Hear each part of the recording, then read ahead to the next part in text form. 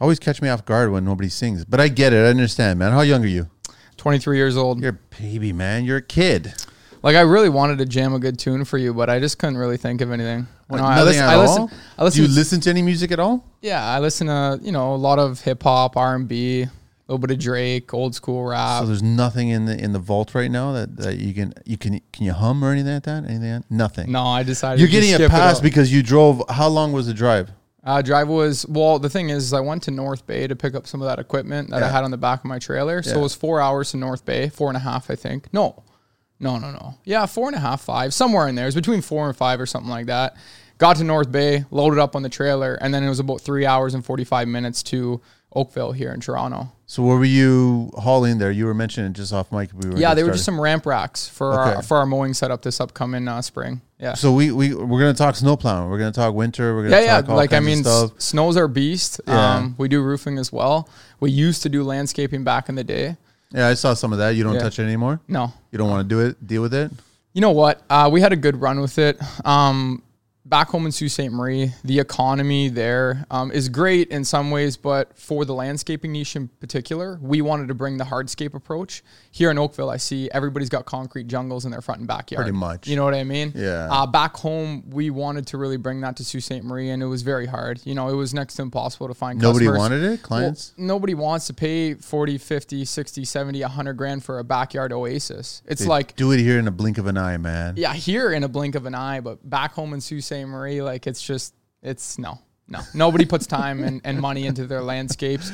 I mean, there's some people with gorgeous landscapes, but I would say maybe one for every 1,000, And it's not worth your while, right? No. I'm going to get into it. You got to share all your deeds. So Stefano Narducci's here, Northern Snow Inc., and it's www.northernsnow.ca. And on IG, it's northernsnow.inc, right? Yes. And follow me personally, too. Yes. You want me to shout out the number? For your number. Anybody wants to reach out? Yeah. 705-992-8222. That's our business line. Give us a call anytime if you have any questions.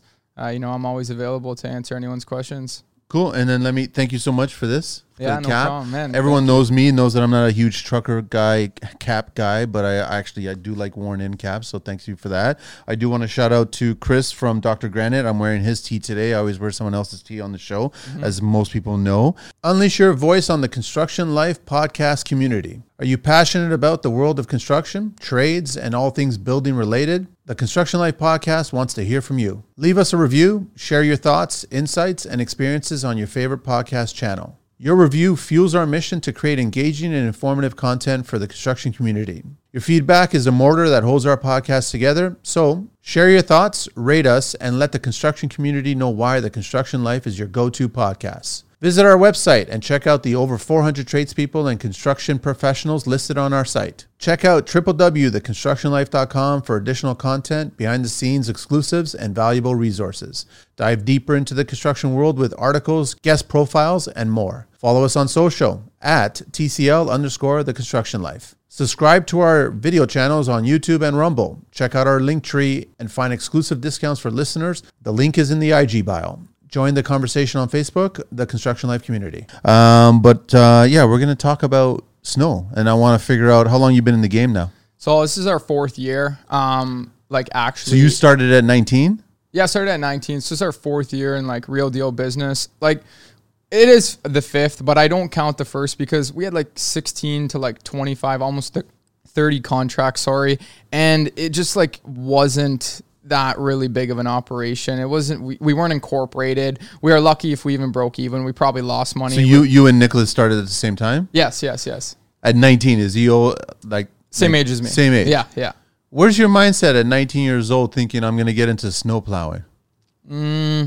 Well, it started with landscaping, right? Yeah. So 6 months to 8 months prior to that, June, it would have been June of 2019. So like I said, 6 months before winter was about to start. I just was sick and tired of, working for other people.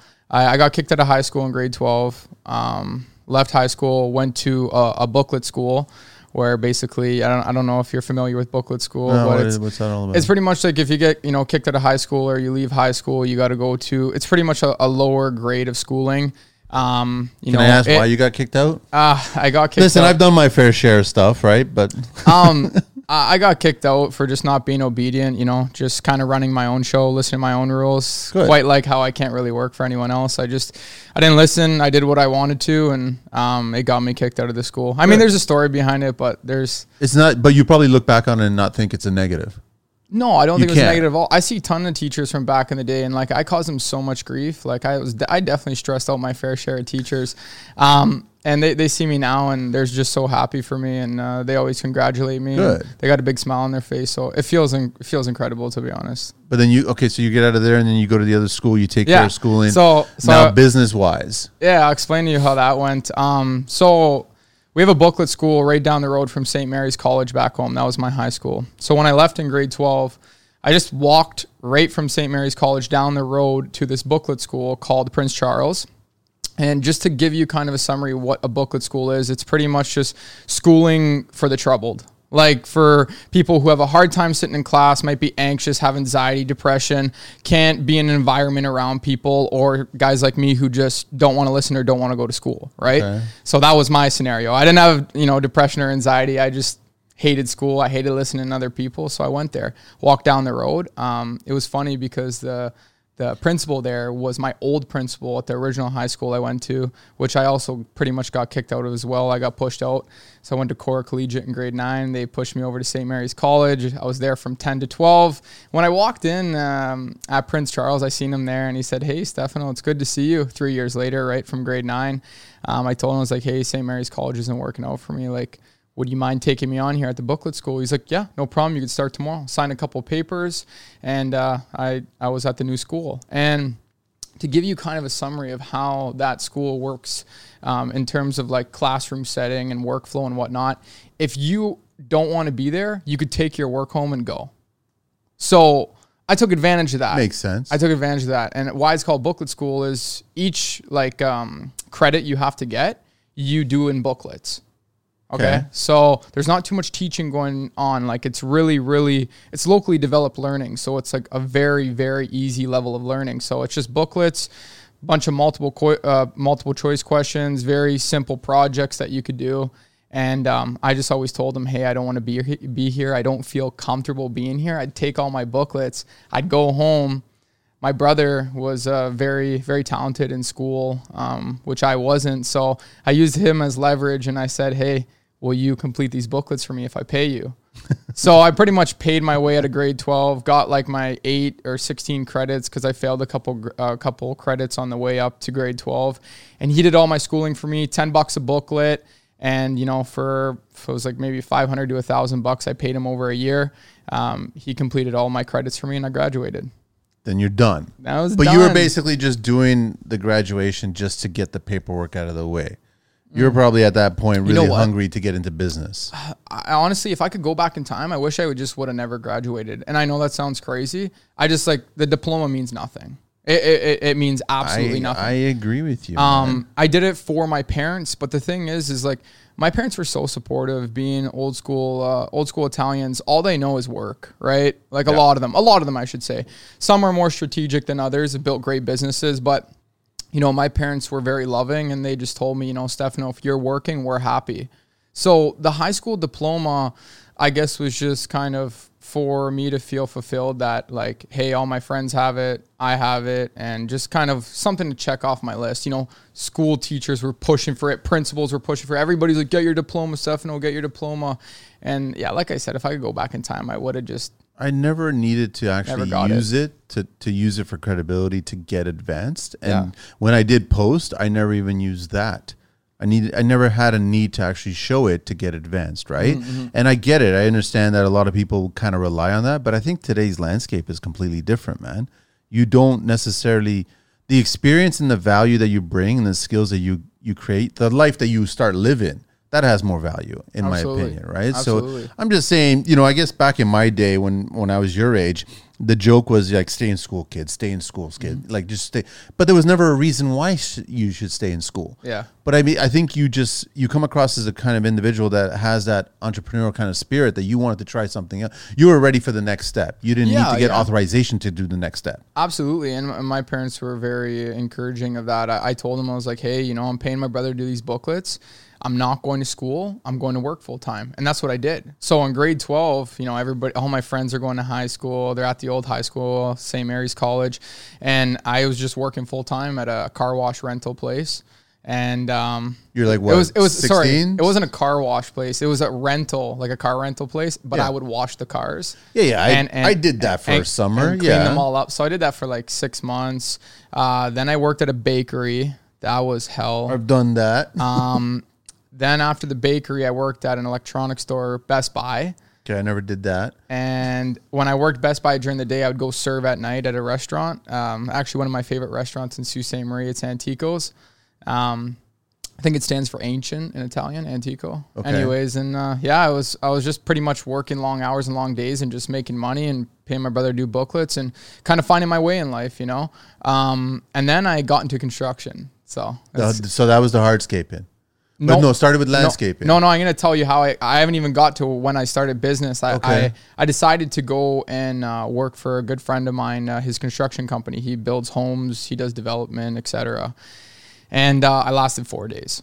And it wasn't because of my work ethic. I had work ethic. I could work like a mule. I could work long hours. But I was just very disrespected being in this work environment. It wasn't my style. You know, everybody was just very different than me. You know what I mean? Negative?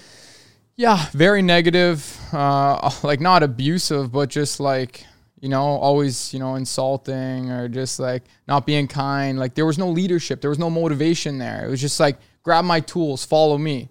Grab this stack of wood, carry it from here to over there. And I was like, guys, I came here to learn. Like, I want to learn how to build. You wanted a purpose. I wanted a purpose there. I didn't want to just carry wood around all day like a slave. And I did that for 4 days straight. They would make me carry lumber from like one end of the school, because it was a development at a school, all the way to the other, drop it there, and then the next day they'd make me take it and bring it all the way back. They were just fucking with me. Just screwing. I don't know if we're allowed to swear on. Yeah, you're totally allowed to okay, swear. good. Because so they were just fucking around. That's all it was, right? They were just screwing with me, and it really pissed me off. And then my last day there, they were just playing a joke on me. And I was taking it seriously. Like I actually wanted to learn how to start building. Like I was really interested in it. Was the majority of the trades that were on that project not really caring about framing. The work? Like I was like, you that's what I was. But the rest of the guys there, were they caring about what they were doing? Or was it just a paycheck? It was just a joke, man. It was just a joke. It was just a paycheck. It was ran like an absolute disaster. There was no leadership going on there at all. I was there to learn. I was there to pick up a trade. You know, I was taking it seriously. Big company? Semi-big. Okay. I'm not going to disclose names. Don't share it. But I just, I figure if they get a contract like that. Semi-big, you know, it's a developing company back home for custom homes as well as developments, I guess, if you will. Yeah. And, you know, it was just the guys who worked there, the way they treated me, it was so shitty. That 4 days was just absolutely horrible. It made me so pissed off. That's why I started a business. So that was your first impression of construction? My first impression of construction was I got there, first day, the foreman looks at me. He's like, grab that, carry my tools, follow me. This guy didn't even have his belt on yet, like his tool belt on. He's dragging his ass into the building, and I'm carrying all this guy's tools like a dog. I'm fine with starting from the bottom. That's fine. But in my business, it doesn't work like that. I'm carrying all the stuff, and I'm making the guy follow me with nothing in his hands. Yeah. Because that's proper leadership. And it didn't make sense to me. So that was just right off the hop. I'm like, okay, whatever. I got to start from the bottom. It's fine. I'm okay with carrying his tools like he's the king. And then I told him, I was like, hey, I want to learn how to basically frame, and I want to be a red seal carpenter. That's why I'm here. What was his response to that statement? Yeah, no problem. You got to just start from the bottom. I said, okay, absolutely. I'll definitely do that. Until a few days later, I realized all they were doing was just playing games on me. So for 8 hours a day, they were making me carry lumber from one end of the school all the way to the other. And it was like probably every day, all day for 3 days straight. And then on the fourth day, that's when I lost it. I just snapped and I left. So the first day they made me carry like, I don't even know how much lumber. Like a whole lift or something, or a few lifts? Just imagine carrying lumber on your shoulder all day. I don't know how else to explain it. Wow. So I carried it from one end of the school to the other, put it there. Next day I came to work. So my second day there. They looked at me and they said, yeah, we weren't supposed to put that lumber there. You got to bring it all the way back. I was like, no way. Like, there's no way. Like, I actually carried, like, it felt like a room full. And you did that a third day? On the third day? No, second day, they made me carry all that lumber back. And then on the third day, I come to the third day. Third day, they were just making me do some like miscellaneous sweeping and here, hold my tools and just basically watch them work, right? Just watch and learn pretty much. And maybe some other stuff happened. I can't quite remember. It was 4 years ago. And then on the fourth day, this is when I completely lost it. So, you know, when you're kind of like framing in a floor, I guess, if you will, and I'm not too oriented when it comes to carpentry, but there's basically like your walls, joints, right? Yeah. Like this, and there's joints, boom, boom, boom, Yeah. boom, boom, joints all across the floor. So there was this big, long, like 2x6 or whatever. I don't even know the dimensions of the chunk of wood. It was massive, and it was underneath the floor joist.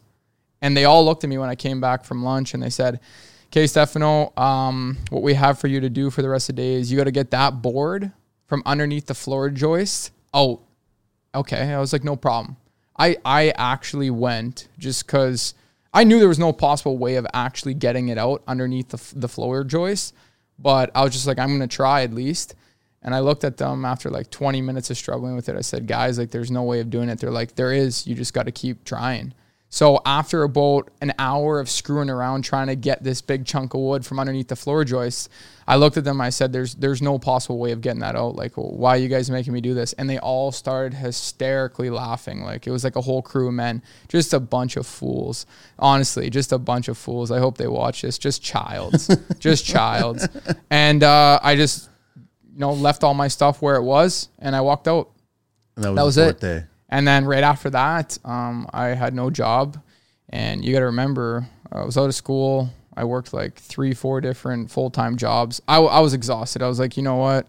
I've had way too many jobs over the last year. Construction is not where you want to go? No, I actually really liked it. So I'm going to get to what sparked me here. But yeah, I didn't want to work full-time for anyone else. So for about 2-3 weeks, I was kind of laying low at my house. And, I was reading a couple books on entrepreneurship, and it was this one book that actually sparked me. It was called Crushing It by Gary Vee. Yeah. And it's a yellow book that he came out with back in it was 2018, and I was reading it in 2019.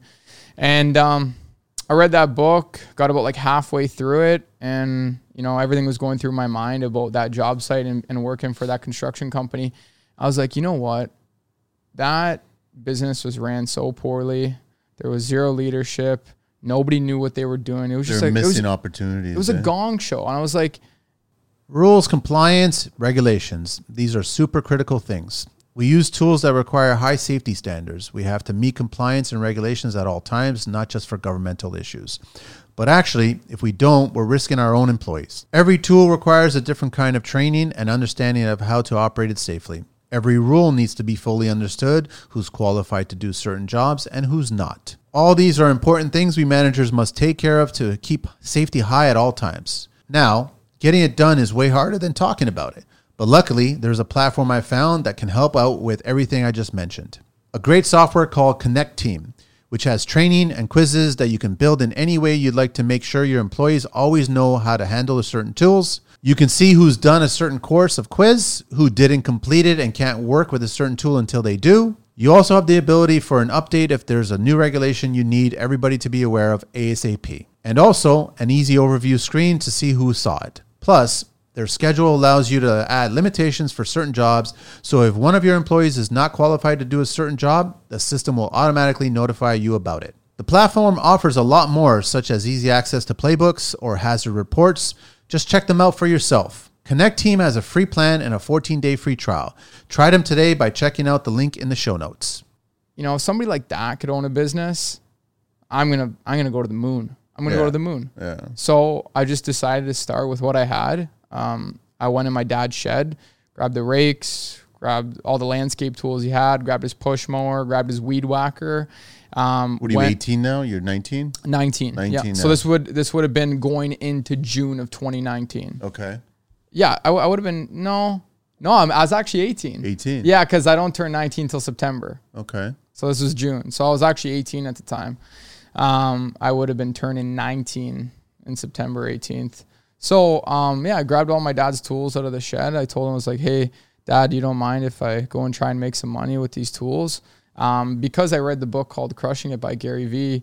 That book was basically all around how to use social media to leverage getting business opportunity. Yep. And it really resonated with me. So what I decided to do is I went on to my computer. I had a beautiful MacBook that my parents bought me for school, and I was really fortunate of having that. And I went on there and got all set up with a logo on this logo maker website. I'm pretty sure it was called Wix.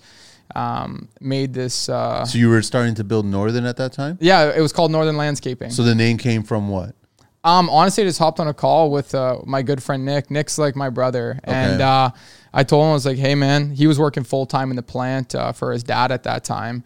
And I just told him, I was like, hey, brother, like, I'm going to start a business. Like, I want to start a business. I'm sick and tired of working for other people. But you knew you wanted a partner?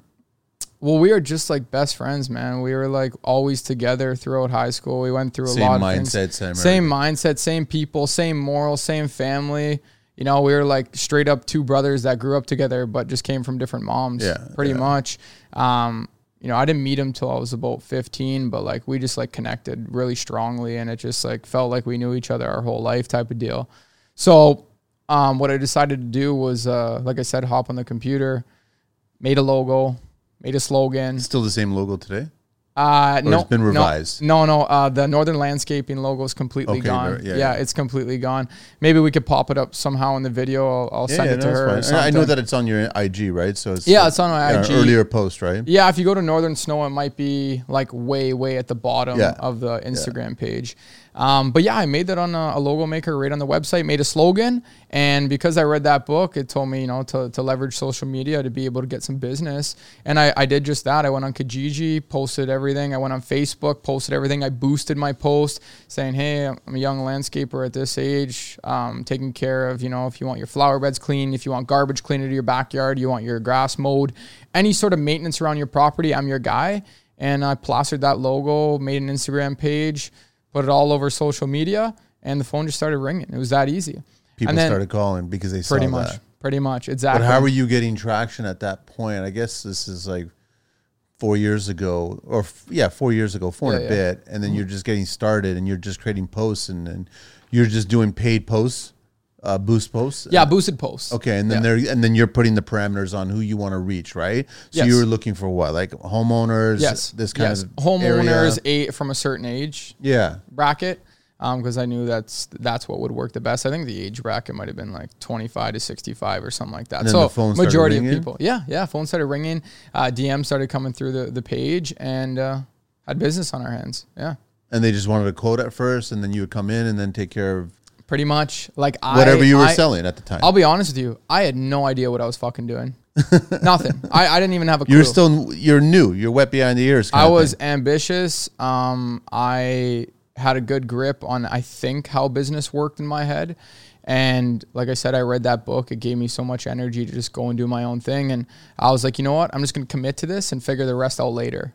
And that was a lot of what I've done my whole life to get to the point where I'm at right now is, you know, I just commit to a lot of things and then figure out the rest later.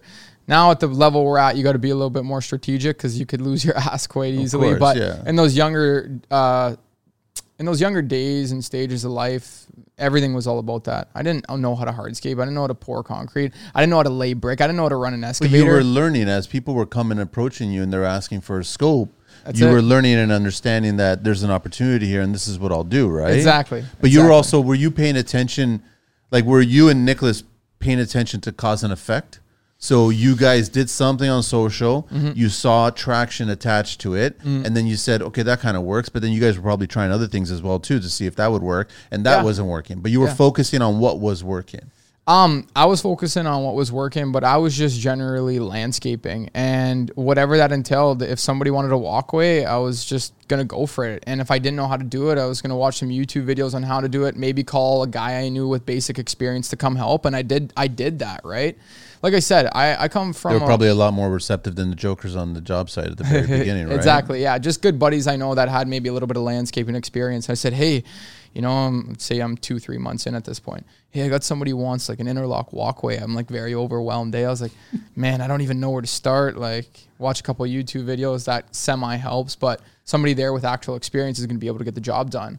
And I always leveraged using people I knew, not like using them. Like I always, you know, paid everybody well, Learn treated from them them. very well, but just to, you know, use them for their expertise and learn from them. Absolutely. So, you know, growing the business to where it is today was a big part of that from start to finish. Is like, you can't be the guy that thinks he knows everything and thinks he could do everything. Because that guy doesn't exist. Well, you're not going to grow a business that way. No. Yeah, the one-man show always remains the one-man show with a bunch of problems. How did you, because I'm very curious on how you started crafting the customer relationship. Because dealing with customers and dealing with clients and dealing with what they're asking you for, that's a whole other world of learning, right? And that's not really all that expressed in Crushing It, right? Crushing It is more about all the avenues that you can get to and look at opportunities, right? But he doesn't really dive too deep into just the handshake of dealing with people. No, not so much. That book was more or less just like, hey, wake the fuck up. Yeah. You have free tools right at your fingertips. Yeah. Facebook, Kijiji, Snapchat, Instagram. That's your word of mouth reach out there. YouTube, any platform you could think of that's social media. Now, you know, TikTok, there's so many different ones. And that book was basically like, hey, wake the fuck up. There's opportunity to make money. Okay. And you have tools at your fingertips for free to be able to advertise to people. What the fuck are you doing? So there's no excuses. There's no excuses at all. Like, yeah. There's zero excuses. I could say that today's generation in the world we live in today, there has never, ever been more opportunity to build a business, in my opinion. However, it's not easy, of course, right? There's so many people trying to start businesses. Is it not easy because you think that there's just too many, the lake is small and there's way too many fish kind of mentality? Like people think there isn't. That's not the case, right? There's room for anyone to grow. Like to come in a new idea, whatever, or a new version of an existing idea. Yeah, like there's tons of room for anyone to grow. You know, you could have a 16, 17-year-old company, start a company and be successful with it, you know? Yeah, we've seen it. I mean, it's totally possible. They're doing things Anything's differently. possible. And you know what they leverage to start their business? Social media. Yeah. Like that's where all these people are stemming from, you know? You could make your business a powerhouse through social media. So from the landscaping, you got into more hardscaping, and then at what point did you get into snow? At what point did you and Nick all of a sudden start thinking, let's go snow now? So yeah, to give this some more backstory here. So when we got into business together and we were doing the landscaping over the summer, we were going back into fall, of course, right? Okay. My partner Nick didn't want to go to school at all. He really did not want to, but his parents were kind of pushing him to go into post. Yeah, to college, right? He was going to do business. Okay. You know, he went for them to make him happy, but there was me, and I was like, well, you know, we had such a good summer landscaping. I don't want to go to school. I don't even have the requirements to go to school. I was down like all these credentials that I would have needed to go to business school with Nick, because I was, you know, thinking about that at one point. And he went off and I was kind of by myself. And I remember it was just like all my friends went to school. Everybody was starting their career. I wasn't getting any business in because it was kind of like, you know, fall time going into winter. And I was just like, I was beaten up, man. I was just like down, and I was like, how can I get back on my horse here and get back into business? This is the first year when you got started? This is the first year. So this is the end of the first year season. And end of the summer, yeah. Yeah. So like I said, we were full bore in June. Logo's out, social media's out, we're popping off. And then this would have been October time. But now you're dealing with seasonal low. Very big seasonal low. Yeah. And like I wasn't depressed because I've never been depressed, but I felt down. You know, I was nervous. It felt like everybody around me was going to be something, and then I was just going to end up being nothing. I don't know how to explain it. I just felt down. And then I was like, you know what? Fuck this. Like I'm going to do something very similar to landscaping. I'm going to start it the same way I did with using my dad's snowblower. Ask my dad, "Hey, Dad, can I use your snowblower?" And I'm going to go do residential driveways with a truck and trailer. What did you charge for the first one? First driveway? Yeah. Oh man, I used to drive house. I was charging like $25-$30 to clean your driveway. I promise you, the first year was like learning. The first year was all learning. Probably a little bit of money lost because I worked my whole life from like when I was 13 all the way to that age. I had a little bit of money in the bank, so like I seen money coming in. I thought I was making money, but I actually wasn't. I probably lost, maybe a couple grand throughout that whole year of doing landscaping and snow removal. Were you calculating like how much time you were spending being the salesperson and how much time you were spending being the actual labor doing the work? Were you trying to figure out what the total? I think I've done was? a healthy mix, but now over the last like 3 years, like ever since we've gotten to like 175 driveways and beyond, like, I really focus on sales. I really focus on marketing. My heart really resides in that part of the business. I'm very goal driven, and always setting big targets for the team, but I just love sales and marketing. Like that's just like my bread and butter. Investing too, but sales and marketing is like, if I had to choose like down the road, once we become larger and larger and larger, that would be probably my two main focuses of the business is sales and marketing. So how does okay, so this is now you're 19. You're 19. You just turned 19. I just turned 19, and I just got the walk behind snowblower from my dad. Nick's dad threw us a walk behind snowblower as well. And Nick is at school, or Nick is at school. Okay, he came in for the shifts that he was able to come in. So he was doing college, and he just kind of came in whenever he could. Right? He probably came for at least half the shifts, I would say, maybe even a little bit more. Okay. And then where I did the other half with my cousin, because my cousin lived with me. He's actually from Whitby, Ontario, not too far away. Okay. Whitby, right beside Oshawa and stuff. Yeah. And he lived with me, so he came and helped. And then my good buddy Spencer Emlaw, he was like almost like an older brother to me when I was super young. He grew up right next door to me. Grew up in the west end of Sault Ste. Marie, and I live in a semi-house. He lived in the semi-house beside me. We shared a driveway. And he was just like my childhood older brother, and he came out and helped me snowblow. So how do you, like, Stefano, how do you get from two walk behind snowblowers to like talk about your machinery? Because I mean, you've got a few toys now, right? Yeah. And they ain't small toys, man. Like you've got a yard, you've got a shop, you've got employees, you've got a team now. Like, how do you grow that in 4 years to get, well, it wasn't even 4 years to get to that point. Yeah, like that to back from 2019 until now. Yeah, it's a little bit over 4 years, but I guess you could say 4 years. How many toys you got? 36 tractors. We have. I'm trying to count. I'm trying to count trucks. No, right I now. love it. I just like it's not one or two. No. It's dozens, man. Yeah. Which is amazing that you have that you've grown to that point, right? I'm trying to I got to take a video of our fleet at the shop, like kind of like a shop tour. I haven't done that for YouTube yet, but I've been meaning to. I mean, we got like probably I think 6 or 7 work trucks and a bunch of trailers. We got a bunch of snow blowers. How many employees now? Including like the winter or like full time? Full time. Full time employees. We have because the winter you get a spike. Yeah, we have seasonal, right? Guys who come in to do seasonal work. They're on salary. They get paid every Friday, snow or no snow. Yeah. And they're seasonal. So total employees, it's about 45. And then once winter ends, we'll probably chunk down to, I'd say about 25.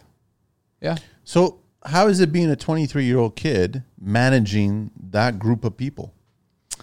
It feels I don't mean right. to scare you, but you're responsible for their livelihoods now. Yeah, you know I'm not scared at all. You're providing income for them and their families, and they're looking towards you to grow themselves, right? Mm-hmm. That's big. That's big responsibility, man. Mm-hmm. I put the guys before myself. I have since day one. I think that was a big part of why I was able to grow the business to where it is now so quickly. I was always the type of guy I'm not lazy, but I would try and work smarter, not harder. So if like I knew there was somebody that had skills that was capable of doing something that I couldn't do, I would grab them right away and bring them on, right? Whether that be landscaping, whether that be roofing. Snow was kind of built a little bit differently, but I always try to leverage people with their skills and ability to be able to come work with us. I mean, snow is it's a different breed of person that goes down that. Yeah. I mean, when the majority of people are cozy in their bed and they're going night for the day, like the decision process in selecting your siding and colors can be challenging, which is why Fraser Wood Siding is here to make the process as simple as possible. Their beautiful pre-finished wood siding is made using high-quality PEFC certified Canadian softwood, and it's available in 17 profiles and unlimited colors. Supplied by the global leader in paints, Sherwin-Williams. With distribution all over Canada, USA, and Europe, Fraser Wood Siding can help you achieve your desired look no matter the style. Visit their website, www.fraserwoodsiding.com, and check out their products online. You can even request a sample directly from the website. Simply click the Request a Sample link and fill in your information, and your sample will arrive in just a few days. Fraser Wood Siding, get inspired. You guys are rolling out and just getting things started. Like, you guys are going out in the dead of winter, the middle of the night, all kinds. You have responsibilities. So It's a different breed of person, man. You know, I'm going to say this because I truly feel it. The snow removal business is a young man's game, especially the model I'm in. You know, I know there's some ambitious 50-year-olds out there that would look at me and be like, hey, I'll give you a run for your money, kid. Sure, you know what? You could probably work your ass off, but it's a young man's game. It's very difficult. It's high stress. It's very demanding. There's no time on your side. Predictability is out the door because you don't know what the weather's going to do, right? Yep. You have no control over it. And it's not something that's 365 days a year. So to get in the groove of it is always very difficult at the beginning of the season as well. It's probably... I mean, I haven't, done a bunch of other businesses, but as far as landscaping and roofing goes, snow is more difficult by like times 20. I totally agree, man. Like, I can't even like explain it. You have to go through it and feel it, When you've been working for 4, 5, 6 days straight and you get an hour or two of sleep every single night, dealing with all the stress that comes with, having 36 pieces of equipment, having 45 guys running around and, watching things go very right, but also very wrong at the same time for days on end like that, it could eat you alive. You got to be a strong man. I just truly believe that. No, I agree with you totally. And people can say whatever you want. Hey, you're a 23-year-old kid. Well, hey, I'll hand you the torch. Okay, I'll hand you the torch for the week through a massive snowstorm up in Sault Ste. Marie. And I want to see how you do. Yeah. Because it takes balls. Of course. It does. And you guys are getting a lot more snow. I mean, I also love on your website that you got a weather tracker, right? Yeah, we got a weather tracker. We got a forecasting station.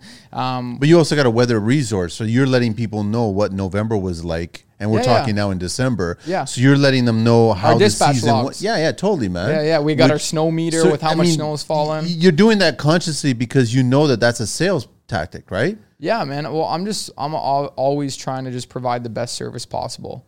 Like, I go above and beyond to be able to be known for having the best service and the best brand. I've spent all my money doing that. You know what I mean? Any clients look at you and go, young punks, why would I hire you? Sure. That happens all the time? But yeah, young punks, all you want. We come from a small town of 80,000 people. Like, you got to, like, if you look at us on the map, you have to go 7 hours north down the highway to hit the next biggest city, or you got to go 4 hours south to Sudbury. We are in the middle of fucking nowhere. Yeah. Basically, we're surrounded by 3 Great Lakes. It snows like a motherfucker there. And how much snow have you gotten already this season?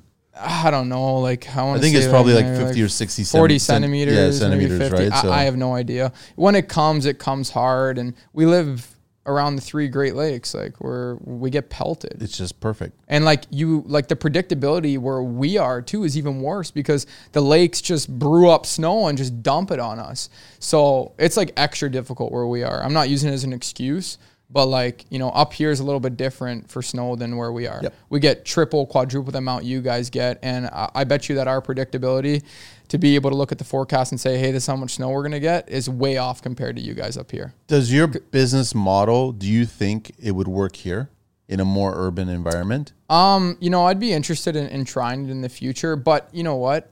In my eyes, it would work, but I don't think the scale would be as big. No, that's what you totally have to downsize it. I got the hungry crowd. Yeah. I got the starving crowd. Yeah. You know what I mean? What I mean by starving crowd is like we get killed with snow.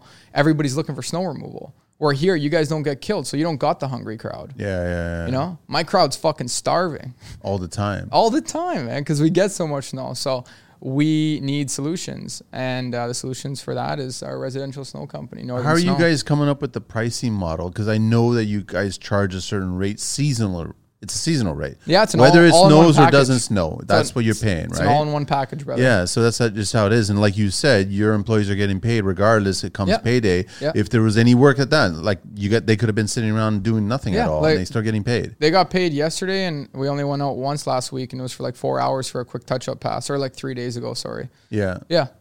So how are they? How do you calculate that number to figure out your rates, knowing moving forward, right? So when we came into the marketplace, we basically I looked at snow averages of like what Ottawa got, what Montreal got, and this business model comes from like Montreal. It's branched off into Ottawa. It's really, really big because Ottawa gets more snow than here. There's a couple guys doing it around these parts, but they haven't been successful with the scale, like I said, because there's no starving crowd.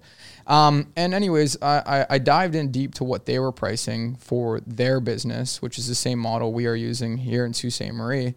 And I looked, and a lot of them were like $475, and I was like, okay, if you're $475 for the season, let me for run a single some car numbers. drive, right? Yeah, single car, 2-car driveway, single you call it. Yeah, 2-car driveway. Single lane, but 2-car. Yeah. Yeah, fits 2 cars, right?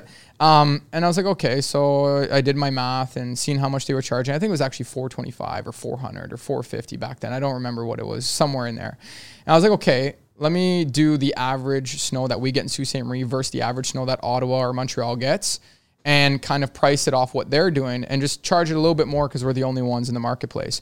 So I did that, and I did it off actually Capital Services prices, and they're in Ottawa, big company. They do 9,000 driveways, 83 tractors. The owner, ex-owner now, because he sold it to the daughter, Jim McKenzie, is the inventor of the Proneville Cyclone, that galvanized blower we have on the back of our tractors, nice galvanized blower. He invented that actually. So he's on a beach right now. Actually, you know what? He's got such a heart in the business. He's probably out doing snow with them whenever it snows. Wow. He's a tractor motorhead, loves fabricating, loves welding. But yeah, anyways, I looked at their prices. I was like, okay, this is what they're charging for the entire season. Based on how much snow they get. I was like, okay, this is how much snow we get. I was like, okay, I found my happy medium. I was like, we'll charge $600 to start. First year was $600, second year was $625, third year was $650. Easy to get the sales? Yeah. Oh my God, yeah. Really, huh? Dude, so were you second guessing maybe it was a little low? No, because it was fair. It was fair because of the efficiency in the machinery we were using. So for a guy with a walk behind snowblower, for it to be profitable, you got to be charging like $800, $900. But because we had the tractors, I mean, yes, they cost more money, but you're doing driveways in 2 minutes versus 20. It's like 2-3 passes, you're done. Yeah, 2-3 passes and you're done. And obviously with the model that we brought there, having the snow stakes at the end of the driveway and all these marketing tactics we use and whatnot, we are able to get road density. Well, when you have road density, that's when you become profitable. So it was those driveway pickets, like the markers. That's actually clever, man. Yeah, well, it's a no brainer, and I don't even just look at it, Yeah. But nobody else was doing that until you came up with it. There was one other company doing it, but they were using the wrong equipment. And they were using the wrong business model. They had the wrong approach. They were using Ventrax. Okay. They only go about 5-10 kilometers an hour down the road. You got to truck and trailer them to your location, unload them, and then go start doing driveways. The blower width's 40 inches, 50 inches. I came in with these Kubota L6060s. They go 30 kilometers an hour. They had the 82-inch blower on the rear, and they're like mini hot rods, and you could just drive from place to place to place to place with them. You didn't have to go truck and trailer and drop at a subdivision and then carry on doing your driveways. You could drive it from one end of the city to the other. So you have your route. Once you have your sales, you have all your addresses. First year actually getting serious in the model, we had 175 driveways with 3 tractors, one east, one west, one central. Each one had, a little bit over, it was whatever 75 times 3 is. So roughly to reach 175. And it was quite successful. We did really well with it. And then what are you doing 4 years now into the game? How many clients you got going on seasonally now? Right now we are at 3,250 and we got 36 machines. Yeah. Wow. Yeah. So it's and that's just you and Nick, me and Nick, we're partners. Sales. We got our operations manager, Mitchell. We got our shop manager, Eric. We got a couple other guys that are on salary that are a big part of the roofing company. They pretty much run it for us in the summer. They're pretty involved as well, putting in extra hours in the machines, doing dispatches and stuff like that. Are you still doing the roofing? Yeah, we're doing the roofing as well. All and right. then we also have another big hand in the shop. His name's Andreas. So yeah, we got quite the team. We got 2 CSRs, customer service reps, if you will. Daniel Givens, and then also Josh that just joined us recently. Then we have our front desk lady as well, which is Nick's mom. Yeah, she's a sweetheart. So who's taking care of? I guess you're maintaining all these machines over the period of the season, right? Plus off season as well. Yeah. We do touch ups on the machines in the off season. A little paint here, a little undercoat here. Fix this up, fix that up. We touch everything up. I like the little trick with the shovel. Just mounting the shovel on the back. Oh, did you see that? Yeah, I saw that. Right. Yeah, so I was like, that's a clever little trick. We've done some innovating there quite a bit. I mean, we started with putting the shovel on the back of the blower, and now we've actually moved it to the inside, and we have different shovels. So we used to use tree spade shovels that we found on Amazon. Yeah. And now we got like these actual picks. They're like ice picks, made out of pure steel. They probably weigh like 20 pounds a piece, and we use those, and they're a lot easier to break it up. Oh, so much easier. It's a spear. Yeah. It's an ice spear. So it's easy to when the throat's clogged, you just jam it in there and it just breaks everything up. Where the tree spade shovel was like kind of hard to maneuver in there. It was a little bit too large. It works. We still have it on quite a bit of our blowers. But we innovated there. We're always constantly innovating. Always, always, always. Like all these little things you see on our tractors, like there's some guys doing it, but there's a lot of guys not doing it. Like we got the fuel tank mounts. We have the double fuel tank mounts for the big tractors. What else do we got? We got the toolbox mounts that we put on some of the Kubotas as well. I saw that as well. And when we started, it was funny. We had the shovel in the back seat, right behind the seat, and we had our bag of tools, this big bag of tool behind the seat as well. And I used to put stabilizer fluid in there, and all I would smell all shift is that damn stabilizer fluid just coming from the back seat. You know exactly what it was. But Kubota, are they good salespeople? Their machines are good? Kubota treats us like family. Yeah. Like I don't even know where to begin with them. Like I love that company to death. They brought me to their warehouse in Pickering. I don't know if you've seen it. No, I haven't gone to it. Love to see it. I'd be 75,000 square feet. Like, wow. Like the amount, it's Japanese inspired, of course, because it's a Japan company. It's just so gorgeous inside. It's so clean. Like you could go into their shop and it's just ran like military style. You could eat off the floor. They get the end user. Yeah. They know where the machine needs to do and what and all kinds of stuff. They brought me in like family. They heard of the big order I was making for this year. And they brought me to their warehouse twice for a full tour, took me out for lunch, gave me some incredible pricing, and just was like family. They just opened their arms to us. And yeah, I'm loyal to Kubota. I don't see us going to any other brand. We're phasing out of John Deere. Nothing wrong with John Deere. Great good company. Machines. Yeah, it's just I don't get that same support. And there's a lot more benefits with Kubota, and the price point's better, and the machine does the same thing. So why would I? When are you ready to pull the trigger to start growing, whether it be in sales and then personnel, machinery? Like, you've set up now, right? So you're ready. And how much more work can you bring in seasonally? At that point, you're going to realize, hang on a sec, we need more people. We need a bigger shop. With 36 machines? Yeah. Like how much bigger can we scale? Yeah. Don't miss out on huge savings. Visit goiguide.com/shop and use promo code TCL Podcast to get deep discounts on an iGuide system. Everyone loves swag, and I love giving it away. So if you're listening and you're interested in learning more about iGuide, shoot me an email, rjohnston@planetar.com, or a message on LinkedIn, and I'll send you free swag just for saying hello.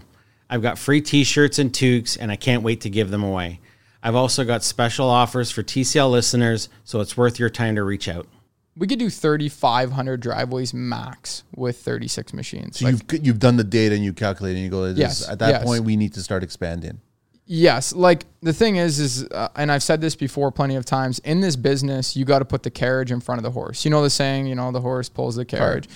Or the cart, whatever you want to call it. Yeah. You got to put the carriage in front of the horse in this business, and you don't know how things are going to end up. When you're ordering your equipment, I'm ordering my equipment in January for this winter. Blind, completely blind. So it makes things very difficult, because if you buy too much equipment, you're fucked.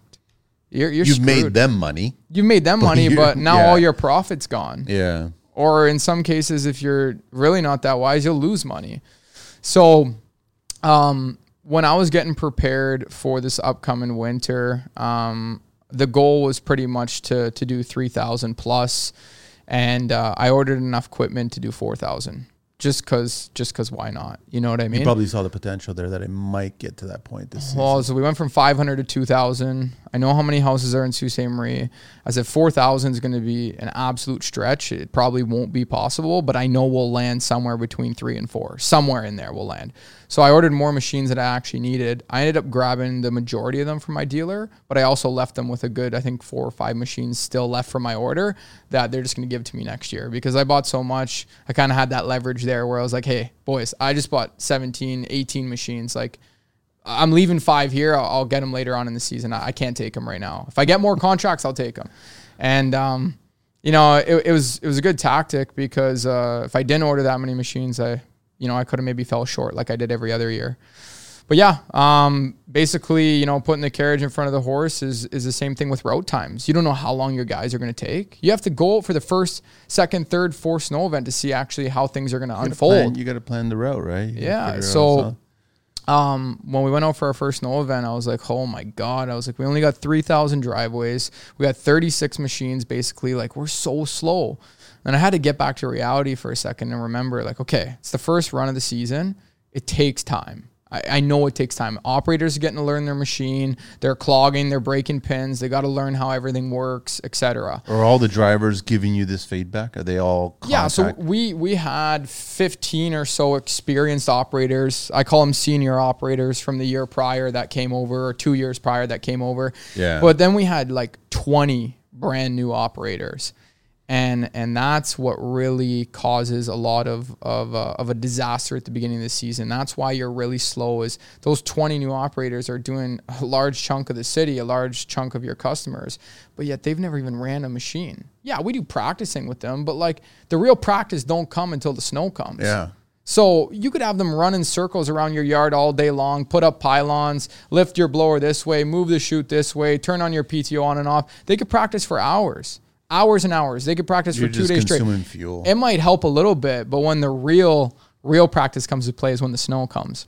So, yeah, anyways, we went out for our first event. I noticed that we were very long, and I started getting a pit in my stomach. I'm like, damn, man, I got 36 machines, only 3,000 driveways. I got more equipment than I could shake a stick at. Like, what the hell? Like, why are these guys taking so long? And I remember I was like, well, it's the beginning of the season. Then the second snow event, they shaved 30 minutes off all their routes. Like as a whole, like as a team, we shaved 30 minutes off. Next time shaved another 30 minutes off. Next time shaved another 30 minutes off. We've been out 5 times already, going on our 6th. And by the 5th time, these guys had like 2 hours shaved off since the first snow event. And I know they're only going to keep getting quicker, right? So I was like, okay. And we were taking on more customers throughout that period as well because it was a big snowstorm for like 4 days straight. It was about a week and a half ago.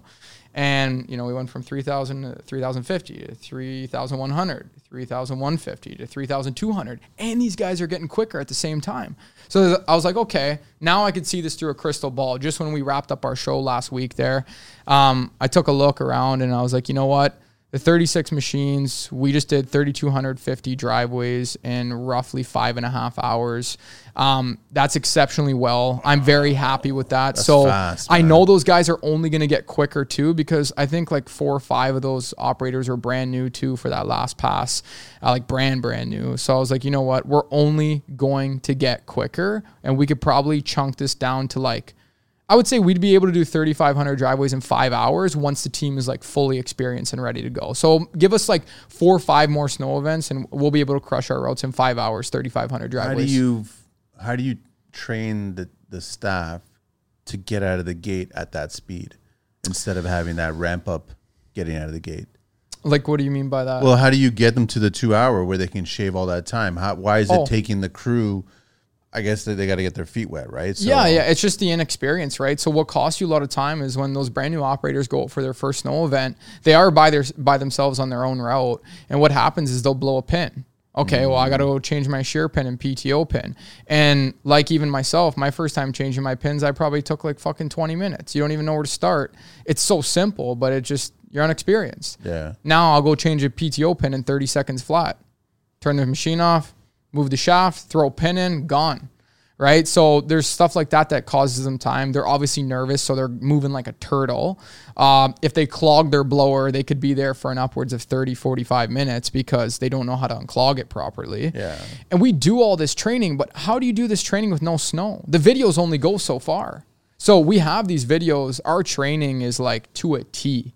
Like our training is like, I don't even, like, we're going to get better. I know ways of getting better, but for what it was, it couldn't have been better this year than anything else. Like it was, we put everything we had on the table to make sure our training was, pristine. We did a good job, but still, it still costs you, man. These guys need to feel it. They need to actually go through it to learn.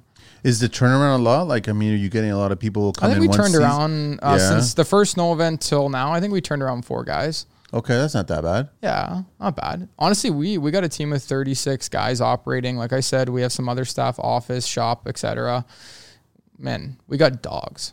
Is your business like is your business nowadays? I guess it's just go. Like it's not an 8-hour day nowadays, right? No, hell no. It can't be. Man, even so for like 6 months or even more than 6 months, like 6 months or so, you're probably going up to 7 or 8 months of the year. It's like long hour days, man. No, I can't even remember the last time I worked an 8-hour day. It doesn't exist in you guys. No, like 12s are normal, and then when I actually feel like I got some shit done, it's like 16s. You guys ever drive by driveways and then they have a heated driveway and you're just flipping them the bird? Heated? Yeah. Oh man, dude! What I tell you about Sault Ste. Marie, it's a they don't have it, right? There's not one heated driveway in our hometown. Not one, really? Not one heated driveway in our hometown. Not one. Wow. There is one heated walkway, and he gets the driveway done by us. Okay. But his walkway's heated, and he's got this home is just gorgeous. It's probably. Why didn't he do the drive? I don't know. I asked myself the same question. I was like, man, your crib here is $2 million at least, maybe even more. I don't even know what the inside looks like. And for a $2 million home in Sault Ste. Marie is like a $10 million home in Oakville. Yeah. Like you got yourself a Scarface pad back in Sault Ste. Marie for $2 million, like a really nice home. And I was like, you got the walkway done. You got the spaceship of a house. Your walkway's heated, but you're getting us to do the driveway. It's only like a 4 or 5 car driveway. Why didn't you just get that heated? Like you already look at the house. Like just heat. Did the you driveway. ask him or did he ever? No. I would never ask him. I'd be curious. It's got to be because it's very expensive at that size, right? Well, here's the thing, right? Nobody does it in Sault Ste. Marie, so I imagine the price is probably 4 times what it would cost here, right? Well, there's limitations when heated driveways. So if you're getting a lot of snowfall, sometimes it can't sustain melting it fast enough. So then you'll get accumulation, which means you'll have to clear it, right? Okay, that's what it reason. could. That's where it's think. That's my thought. That's what I've been told. That's definitely the reason why he didn't do it. Then he got the walkway done, and I've done the driveway a couple times through that storm we had a week and a half ago, and it was hilarious because it was like completely bare, and I was like, that's pretty cool, man. I don't know. Walkways are dangerous, especially with the climates we have back home. So, it brings me to like a lot of guys don't get into your business because of the insurance, right? Yeah, but we're rocking the gray area. Why is that? We're in residential. Okay, so you don't have to deal. So you don't deal with any commercial. We don't do commercial. You're not going down that road. Huh? We don't touch commercial. We just do residential. So it's just at the homeowner's expense now. Well, not even that. There, it's just it's a relationship with the homeowner. A lot of everything we do is on the homeowner. I mean, we're liable if we go through your garage. Of course. We're liable. But once you've cleared it, right? It's all on them. If them. they go onto their driveway and slip and fall because of the hard pack, it's not on us. It's actually a smart It's move. actually still on them if we hop out of our machine and break our neck, going to unclog our blower, say we're in our driveway and we slip and fall in their driveway. It's still on them, believe it or not. Nothing to be proud about, of course, but like it's still on them. The insurance wouldn't cover that. So you had no interest in getting into commercial then, which is a smart move. No, never. Because of that whole world, right? Never even a thought. And with the amount of marketing and advertising I've done over the last 3-4 years here, the amount of commercial business that has came through the door and I just threw right out hundreds and hundreds and hundreds of thousands of dollars of commercial work and just, hey, but sorry, you're calculating we don't do it. The amount of possible liability attached to all that work. No, I'm just not interested in doing it. Yeah. Like I'm just focused on one thing. Commercial is a completely different business. If I spreaded myself between commercial snow and residential from day one, I would have probably a couple hundred driveways, even more stressed out, and I'd have, maybe 10, 20 lots I'm doing commercial, and I'd be making way less money with way more headache. It's two different businesses. It is, yeah. It's two different businesses. But you're understanding where your skills are needed. Yeah. You see the value going down this avenue Yeah. instead of going down both avenues, since you've got the same machinery that's applicable to both avenues. But it doesn't make sense to use both of them. Our machines are pretty much equipped and modified just to do residential. You would never do a commercial lot with them. It wouldn't be feasible. I mean, if you put a plow setup on the front, you could get into doing some smaller lots. But yeah, I'm just focused on doing one thing. You know, I just put my whole heart and soul into the snow business the last, 3-4 years and grown it to what it is, right? Like I said, if I was focused on commercial, I don't even know where we'd be. We probably would have failed. I don't even know. I love. Okay, I want to ask you one thing. Is what's with you and Nick in red chairs? Red chairs? What's with the red chair? I don't know. Where did that all come from? We bought the red chairs when we were younger. Nick, because I mean the bought them. machines are not red, right? The machines are green, and so like what do you mean? Like just the red chairs? In I just office? what's with the red chair? I looked at it, I saw it, and I was like, okay, what's the significance behind the red chair? Red's just like a luxury color, man. Like when you're getting your sports car all souped up, what are you getting for interior? Red? No, I get it. You're getting red. Yeah, okay. So it's like my partner Nick picked those up. He loves the finer things, and he just got these nice red leather chairs for us, and that just is what it is. Yeah, I don't know. It's just. It's I nice. was just curious about it. Yeah. There's no statement involved in that. There's no there's nothing there. It's just like. Red is one of the most luxury colors in the world. It's poppy, it's nice, and he got it just for aesthetic. They're not that comfortable, I'll be honest with you. They're really not. This chair is more comfortable. My God. These are I've never even paid attention. We just sit there and all of a sudden I've done shows for hours and hours and hours. Is right? This ergonomical? Or yeah. These are Herman, I think, right? So these are Herman. Yeah. Oh my God. As far as I know, because the guys here, they just said no. We want to have comfortable chairs for the whole. Yeah, like suite. I would take this chair over mine any day. Really? Yeah. My chair sucks. So you could just go to Home Depot and get a can of spray paint in red and just red it, right? No, you could probably get these in red. Yeah, I don't know. We have our whole office black and white, just like how maybe you might get the car painted black and then you open the door and it's red on the inside. Yeah, I don't know. I thought it was maybe something like something happened or something, whatever, right? All the little trinkets in the studio, there's like a significance attached to each of them, right? So that's just, I was asking about that. But I'm also very impressed that you've spent the time and effort and probably a little bit of coin on the website because you got a client that wants to hire you guys. Mm-hmm. I think one visit to the website, it's sold already. You don't like you've done this. What was your first impression when you looked at that website? I'm sold. I want to know when these guys it was clearly laid out. Everything I needed to know about you guys was there, right? And all the pricing options were there. And to be very honest, like the weather tracking is better than Weather Channel.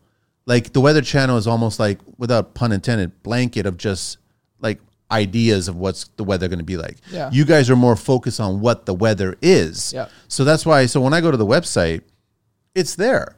So at that point, I just want to make a phone call to you and just confirm what I already know about this business. And I think that you probably spent a good amount of time and effort building that site and trying to figure out where the problems are in other snow removal businesses. And then you solved all those problems digitally. Yeah. That's what I see. That's how I looked at it, right? Absolutely. I looked at a bunch of different websites of people in the same business model, and basically doesn't look like yours. I tell you that right now. But I did look at others for perspective. Yeah. Like I didn't rip anyone off, but I looked at others for perspective, and I just made it way better. I mean, last year it was not the same website it is right now. The year before that, it wasn't the same website it is now, and the year before that, it was nothing great at all. We've probably, from start to finish, in terms of spend on website, we've probably put in $20,000 to $25,000 in that website. It's a fucking powerhouse. Yeah, it is. It's a powerhouse of a website. But it's a major sales tool. Like it already sells your service before they even speak to you. It's branded incredibly. Yeah, very well branded. It's on point with our marketing. It's on point with how our service works. It's simplified. It's so easy for the end user. All our forms are dialed in. We got all these bonuses, like you're saying, the forecasting, the dispatch logs, and all the above, FAQs. You could fill out our careers It's also form. the tracking too, so you know The live tractor. Yeah, I when forgot about that. That's Yeah. incredible. I don't even know how I could. We just put that in recently. That's That why. makes so much sense. So if Yeah. I'm a client, I Yeah. already know when you guys are about to arrive on my location. Yeah, you could see right where that tractor is en route coming to your house. And we also have the notifications that the customers get too. So we have GPSs in the tablet, and before we arrive to come clean your driveway, you actually get a notification 15 to 45 minutes before we get there saying, hey, we're on our way, move the car. We're coming to clean where your vehicle is parked, move your garbage cans, move any obstructions. We're hitting that driveway for a second time. You want to know the best part? We were already there. We cleaned in the middle of the night. We're coming for a second time. So, I mean, So that's what I'm saying is that everything is there. It's Yeah. it's already sold at that Well, point, right? There's a lot of new things that we've brought into the industry of this business model, but a lot of it was kind of already there. With the software we use, being able to leverage sending those notifications and routing and tablets and whatnot. I was definitely on the software in the earlier days, probably the 1 out of 100 people that were using it. However, it's growing very, very, very quick. A lot of people are getting into this business model because it works really well. It's the future of snow removal. It truly is. Let me ask you this though. Can you apply that to other trades, other businesses? Do you guys work in civil construction? You're overpaying on haulage materials and dump fees too? Are you tired of chasing down sites on the phone, overpaying brokers? You should meet a new guy named Phil. That's with a P. He's actually an app, a free construction marketplace with other tools like load tracking and reports. Create your listing in 2 minutes. Phil will match you down to the soil table. You can even track your loads once you are ready to haul. No contracts or sales calls. It's booming too. Over $200 million worth of tipping fees and other material like concrete rubble have been listed since 2022. You can sign up for free on the website at www.getphil.app. That's www.getphil.app. You can also search Phil in the App Store.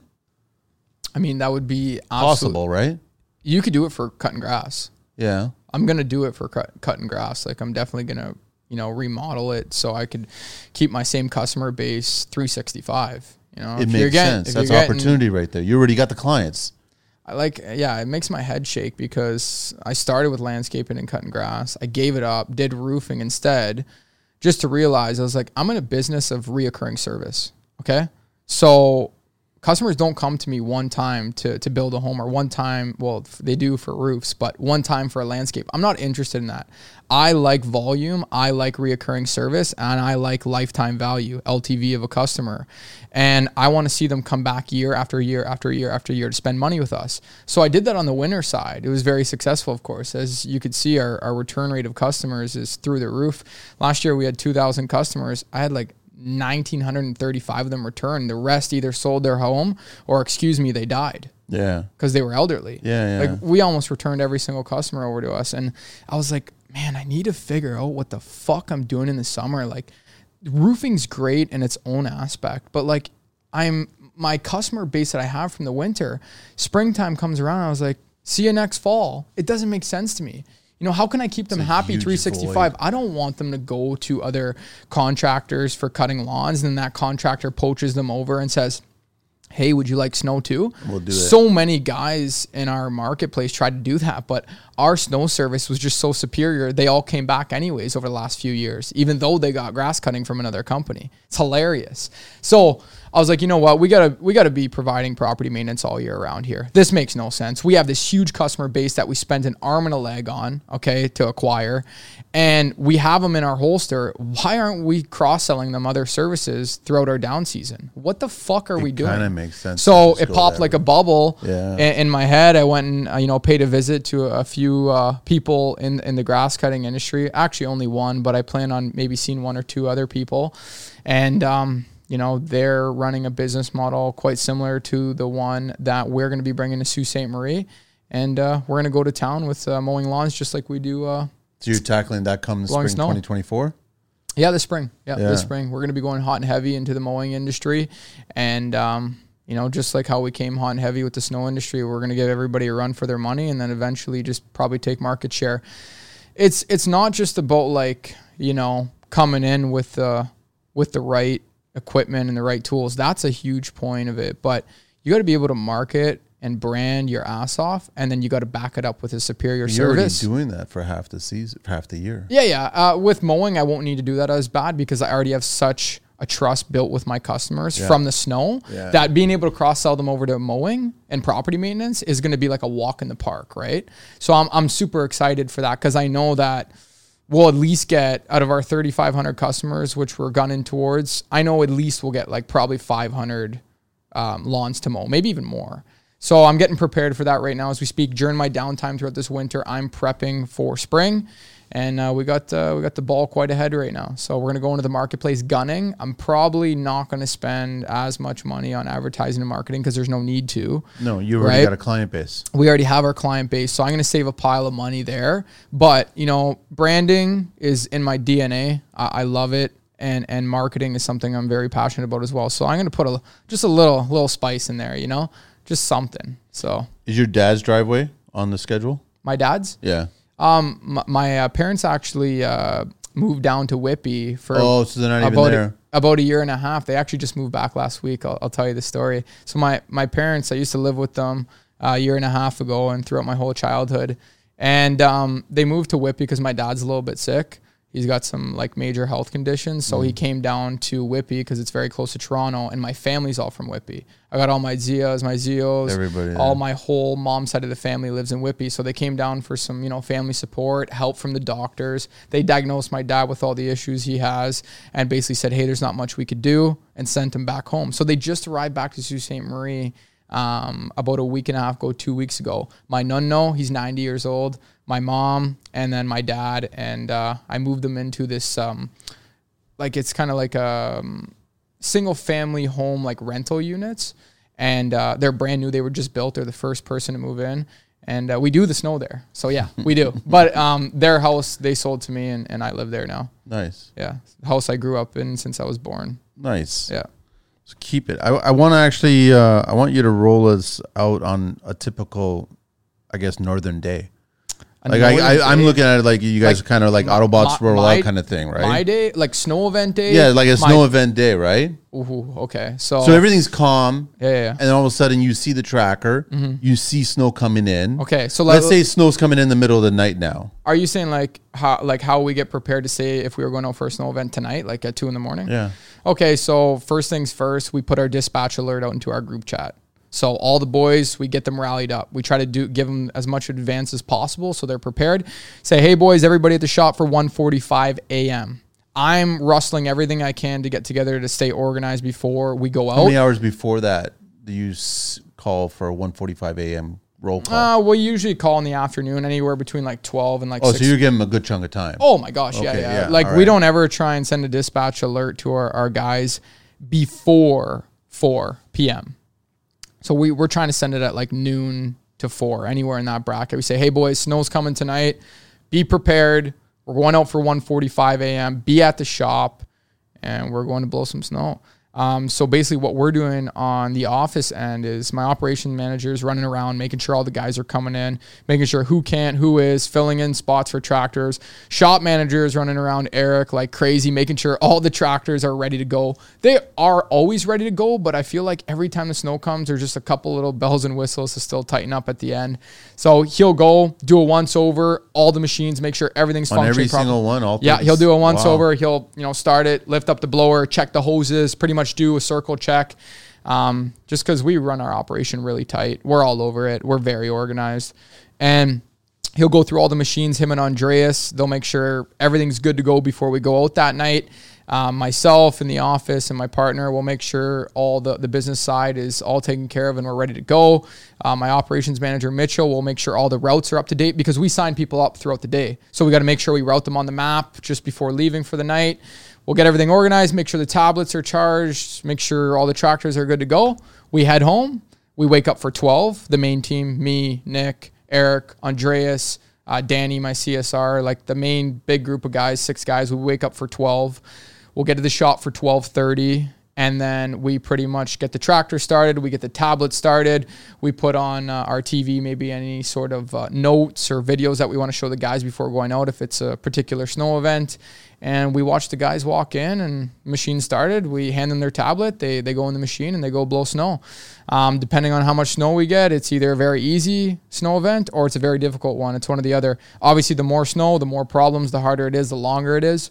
But we're adapting. We're getting quick. What's the length? Like let's say it could be anywhere. Like a snow event for us could be anywhere from 8 to 12 hours. But at some point, if it continues to snow, then you gotta we shut it down. Like after 2 passes, we shut it down. Okay. Like we came and touched your driveway twice in 24 hours. No, actually, sometimes we're touching it 3 times in 24 hours. But we'll come and do your driveway twice. We'll shut it down, and then we'll come back out for either another 7 a.m. dispatch or a 2 a.m. dispatch. We used to kind of the guys some space, some time, rest. Yeah, they got to eat. They got to breathe. I mean, the main guys, when it's a big snowstorm, especially at the beginning of the season, when we're getting in the groove of things, all the main guys last week, most of them worked probably 22 hours a day. 20 hours for 5 days straight. Yeah. Probably illegal. I shouldn't be saying that, but that's just what it took. They had rests. They took breaks. They took breaks. They had rest, but that's just what it took because the snow kept on coming. Snow kept on coming. It was the beginning of the season. We couldn't hire guys because the snow kept coming. We were short a couple guys, short a couple machines. A couple of our main people were out of town. One of our really skilled operators, 2 of our really skilled operators.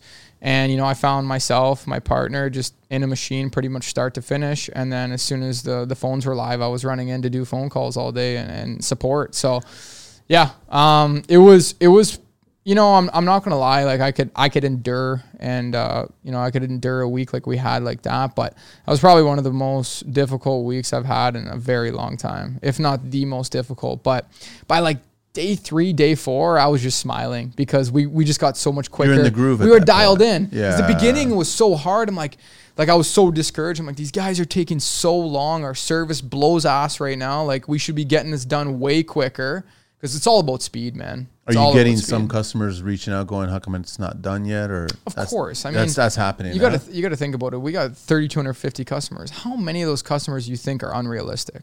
Like just a guess. Good percentage, man. Like what would you guess? Like I would say at least a quarter.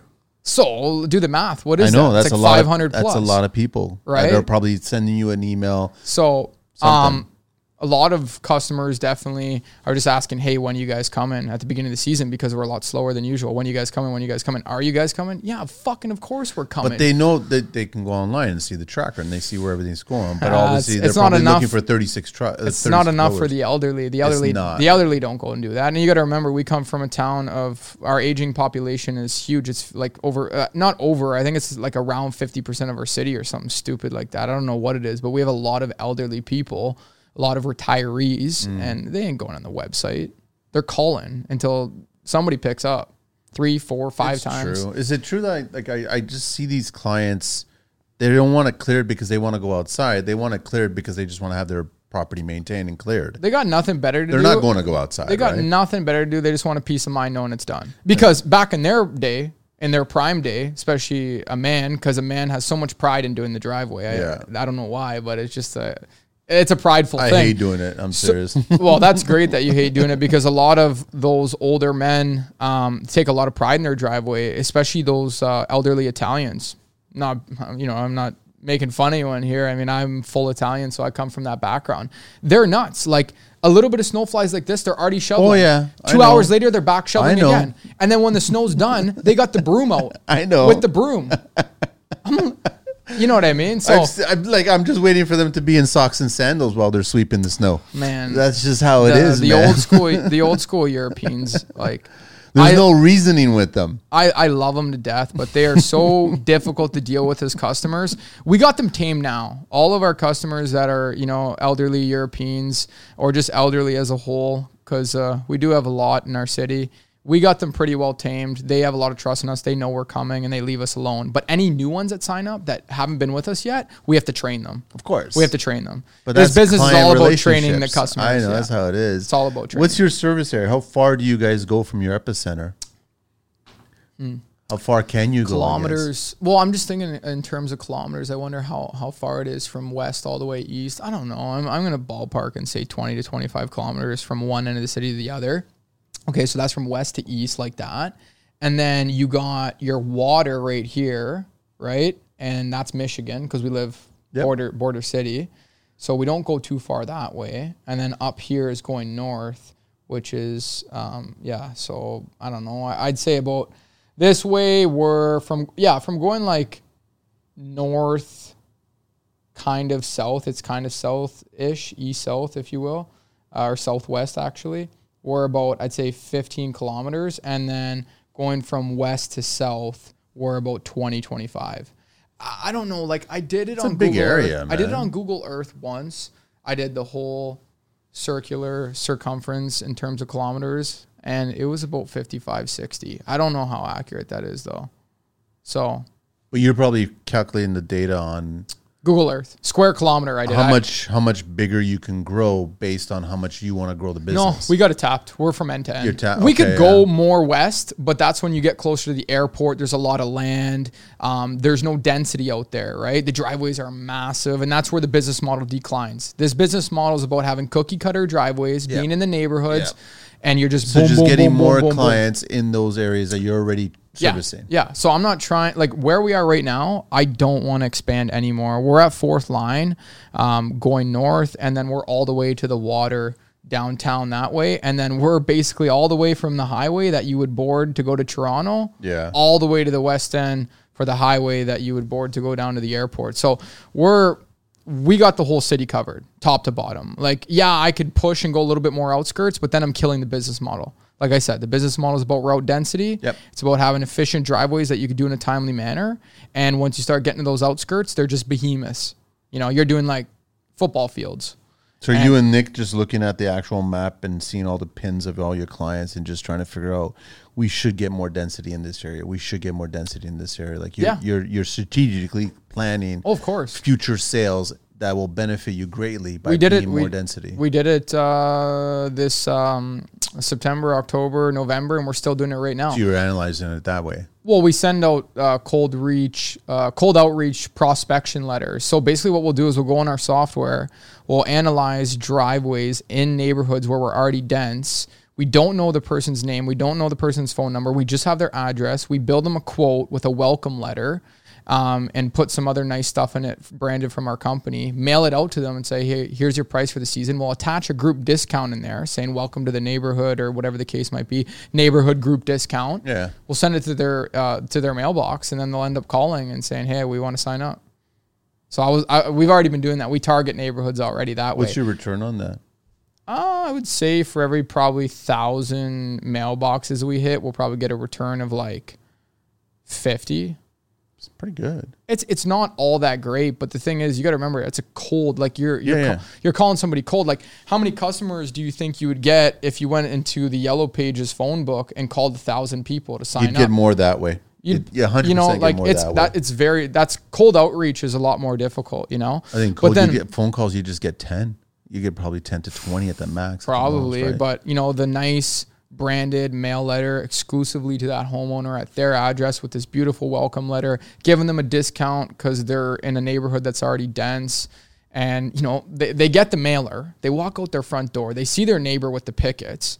They go later on social media. They see my meta ads through the roof. I'm spending lots of money on that. So they go scroll through Facebook and Instagram. They see all that.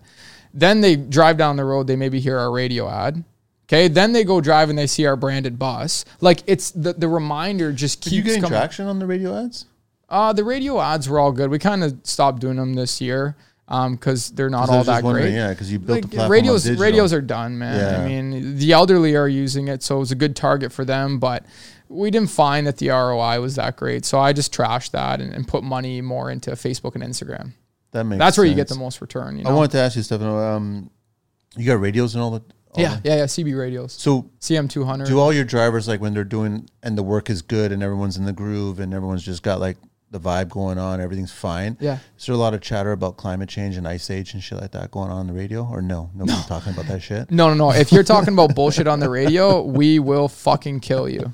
Okay. I'm There's just 30. picturing these guys talking about, reason why it's snowing so much. No, 36 operators. You got to remember we're all in the same It's a station. machine, right? Yeah. We're all in the same station. So if somebody's talking about dumb shit on the radio, like, the main guys like myself or my partner or maybe operations manager or the shop manager, they're literally telling guys, shut the fuck up. Like you use the radio for things that are important. You're stuck in a ditch and nobody can help you. Maybe say it on the radio. Yeah. Or if you need fuel and there's a guy, a field supervisor that's close by, radio him in to come down to you. But like, don't be using it to say dumb shit. Maybe driving out to the first one, they could start talking a little bit about climate change and ice age shit, right? So I don't know. Like, there's been a lot of talk lately about ice age happening. So Yeah, I honestly don't. I don't give a shit about it, right? Yeah, It's all garbage, right? Yeah, We're getting close to the end, man. And I think I've covered a bunch of questions, and like nobody. I guess the biggest thing for me now is that nobody taught you this. You're self-taught, and same with Nick, right? yeah.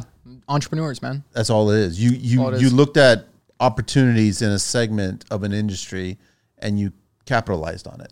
Basically, bottom line. Yeah, bottom line. And then you I think perfected it. You figured out how to make the most amount of money for the least amount of effort that you're putting forward, but you're also growing the business too, right? Like this business is it's going to get consumed one day. No, you're not going to get an offer one day. I don't know. Is that a consideration? Like I do know our future intentions. Maybe I'll save it for another podcast down the road. I know exactly what we're going to do with this business model with due time. And we're just perfecting things right now. We're getting our systems in place. Yeah. We're making it simple as possible. We're making it operationable. And, we're eventually planning to move forward, doing other things within this business model. Contractors, it's time to empower your business with Shelta Tech implementation. Shelta is offering a free meeting to tackle your biggest pain points head on. Their goal, to develop a custom company app that's built just for you. Solving your pain points, streamlining your processes, making your workday smoother. Here's the scoop. There's a $15,000 digital adoption grant available, and Shelta is an expert at helping you secure it. This isn't just funding, it's your stepping stone into a new era of digital efficiency. By your second meeting, you'll get a tailor-made company playbook, a software prototype designed with your input, project tracking, real-time budget management, and daily logs all integrated into a single app. It's tech that works for you, not the other way around. Shelta isn't just offering tech, they're offering transformation. Join the community of 93 subcontractors who have already stepped up their game with Shelta Tech. 2 meetings, countless opportunities. Ready to make a move? Visit shelta.app. Let's pave the way to a smarter, tech-driven future. Shelta Technology, custom tech solutions for the modern contractor. Yeah. So we're just getting started. Like I know you're just getting started. I mean, if you guys have already grown this much based on what you started with, I mean, that's why I was asking earlier on about how much bigger you can get. And do you want to really get that much bigger? Then you start playing with some big players out there that are probably fielding commercial and residential at the same time, right? I don't want to touch commercial at all. My end goal pretty much as a whole is to just be the best all-around snow removal residential company in all of Canada, if we can, and be able to provide that service for the summer as well. Be a solution all year round for people's property management needs. Yeah. I won't get into too much detail on the summer side because I want to keep it simple. As you could tell, like we don't even do shoveling, we don't do salting, we don't do sanding, we just blow the driveway. And I'm going to make sure that we obviously use the right approach, going to the right places with this business to be able to really target hungry crowds that people want snow at, because that's where my heart is. That's where I really want to keep growing the business. And yeah. What's with the, because I didn't know this, gravel driveways. Oh man, gravel driveways. So you're talking about new construction, new build, and it's just it's funny for you guys. Gravel driveways up here are all new constructs. Yeah. Right? Gravel driveways back home are normal homes that have been there for 10, 20, 30, 40, 50, 100 years. Are they just replenishing the gravel? It's the first thing I told you from the beginning. It's low economy, man. Yeah. Okay. People can't really afford. And I'm not, this is not against anyone in Sault Ste. Marie. Man, I have a gravel driveway. Tons of people do. But here, it's a staple. Like if you don't have a concrete, asphalt, or some sort of hard top driveway, interlock, stamped, whatever it may be, you're just the weird guy on the road. or you just got a brand new home built and you haven't got it done yet. Yeah. Back home, people actually get gravel driveways and they re-gravel them every 5-10 years, and they, get their pink crushed or their white crushed dolomite, or their, river, it's almost like a small status. river stone or whatever you want to call it. Yeah. So gravel driveways. But that are makes very your common. life a lot harder now. Yeah, it makes it a living hell Because now you're blowing gravel, everywhere, shooting. everywhere. So how do you avoid? How do you handle that? We have tactics to be able to approach the gravel driveways and kind of build a nice base of hard pack on them. Okay. Before we start servicing them, but it's inevitable. Like, you got like a 6,000 pound machine, the blower weighs 2,000 pounds. With the down pressure, it's like maybe 2,500, and you're gonna pick up some gravel. Of course you will. But what we try and do is, the beginning of the season, we let our customers know we're skipping gravel driveways for the first snow event, 2, maybe even 3 sometimes, depending. We wait for everything to get super cold, and we wait for that nice pack of hard pack on the driveway to establish itself. We tell customers, hey, we advise that you guys drive up and down your driveway. I hate having to do that, but there's no other way, right? We tried to drive up and down driveways for our customers. It didn't work too well with our tires. So we tell customers, drive up and down, get that base nice and packed, and then once there's a base, we'll go and service it. That's pretty much how we go about it. But for the first little while, they're going to have to just shovel it themselves. No, because if it's a significant snow event, we'll go clean it. We'll just lift the blower a little bit up off the ground and just clean it the best we can. But like, to give you an idea, our approach this year was, our first snowfall was like 5 centimeters. So it was just a little 2 inches. Told the customers to pack it. Second snowfall was like 5 centimeters. They packed it. Third one was like a huge snowfall. It was like 15, 20, not huge, but a big one, right? Yeah. So that's when we were like, okay, there's still not a base, but we can't leave 15, 20 centimeters of snow in a customer's driveway, even though they're gravel. So we ended up doing them. Now, our approach was, okay, we're doing gravel driveways. Do not blow snow at the same time you're dragging. What you're going to do is turn your PTO off. You're going to back up to your garage door, back up to wherever you need to be, grab the snow and pull forward. And as you're gathering that snow and pulling it forward all the way to the end of the road, you're packing the snow that's in that barrel. As you're driving. It's packing and packing, packing, packing. So that method works really well for us. After we get our first big snowfall and there's been a minor base packed, we'll really go and build that good base by not blowing the snow, just dragging it all out to the road. And once we drag it all out to the road, we take one nice swipe, blow it in their front yard or their ditch, and away we go.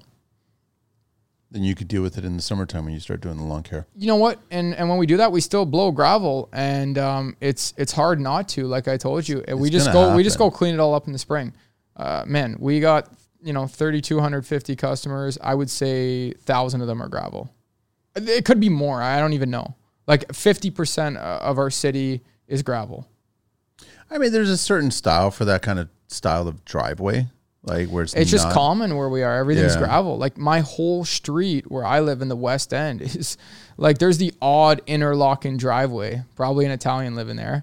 And the rest is just straight up gravel. Like I'm on a street with probably, I don't even know how many houses, probably like over 100 something, at least maybe 200 something. And it's all gravel. Everything's gravel. There's the odd asphalt driveway, the odd interlock, but it's like all gravel. So what makes what's the official title? What are you guys like? You guys are not plowers, no. What do you guys? We snowblow. Snowblowers, right? Yeah, we drivers. We blow snow. That's what you guys. So what makes a good snowblower driver? What makes a good operator? Yeah, somebody who could play video games. Really? I would say. Any guy who's been good at playing video games or has ever operated another piece of equipment, whether it be a skid steer, whether it be a loader, excavator, any sort of piece of equipment that somebody has touched before coming to work with us, they're usually quick. Or if there's a guy who's never touched a machine in his life, but yet he's deadly at playing video games, he'll pick up that machine right away. One of our best operators was a professional video game player on YouTube. And he kind of retired from that years ago. He's like, man, I've never driven a tractor. He's all nervous. Best operator. Really? This guy actually kills 150 driveways in 4 hours. He's on a kill spree like it's Call of Duty out there.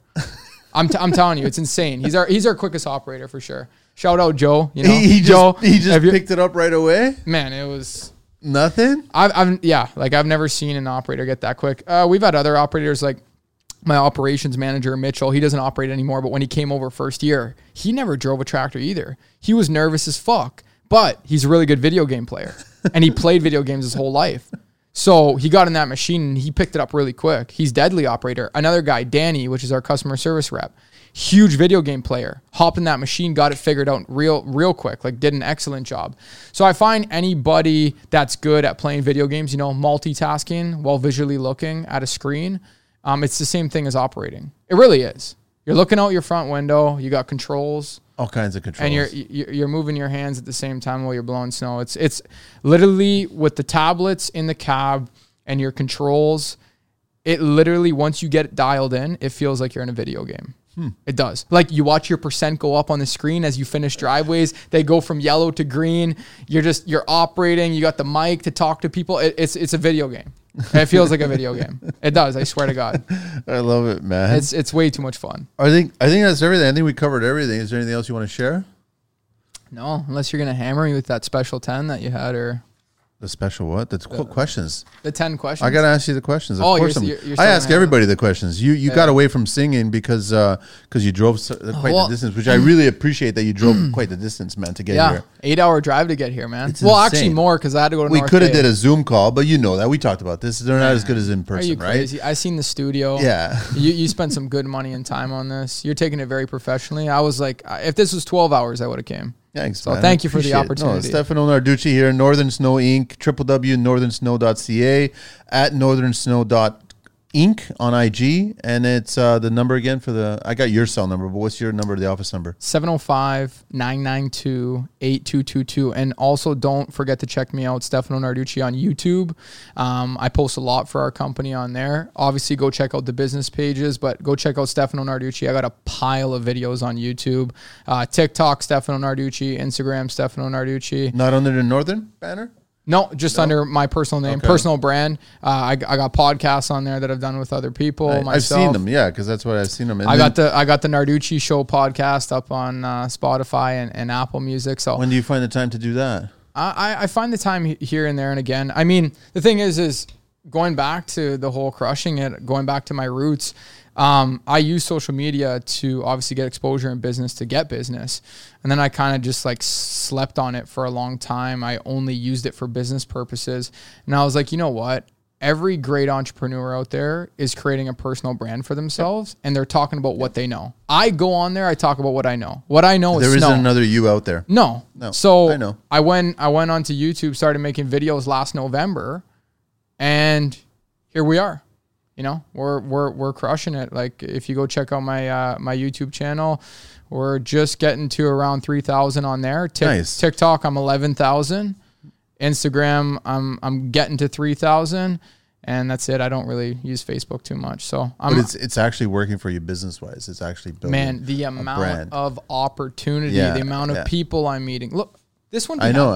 It's just DM. This would not be happening right now. If you getting more people reach out to you for work through DMs or through emails or through phone calls? DMs, phone calls, emails, all the above. Like the amount of leverage that has came to our business from me making a personal brand around my business it's been stupid. That's huge. I could sell equipment like very easily, right? Because I have such a following for the snow industry, especially this niche in particular. Yeah. So whenever I need to sell equipment, it's a breeze. I got people just always asking me, hey, you got anything for sale? Which is always great. That's awesome. I meet a lot of people that are way farther than me in this business model too. And learning from them for absolutely free, just because they found me through social media and want to talk, is incredible. Like you got to think about it. I'm extracting 10, 20 years of some of these guys' experience in this business and putting it into mine at $0 just because they found me on YouTube. Dude, you want to talk about fucking leverage, The way you grow is probably tenfold what a business of yours 10 years ago would have grown. If it wasn't for social media, yes, we would be still pretty big. But if I didn't break through the social media, we wouldn't be as big as we are today. We wouldn't have as much skills and resources as we have today. And we just wouldn't have as much pull. Like even Kubota too. Like Kubota went above and beyond because I had a little bit of a presence in this particular niche, one of the only guys, really. There's a couple other, but pretty much one of the only. And they seen that as opportunity for me to go out there and rep Kubota. Yep. And they set us up with crazy good pricing. Pronovo Cyclone, the blowers we have too, same thing again. They seen that. Because they know every time you're going to post or share or talk or Exactly. on the website, Yeah. you're also inadvertently promoting them. Moral of the story, it's just been an extremely amount of large leverage for our business. You ain't tired, eh? You're not tired at all? What? Just doing all this shit? Tired? No, man. I feel alive. Like I'm tired when I'm not doing business. That's when I'm tired.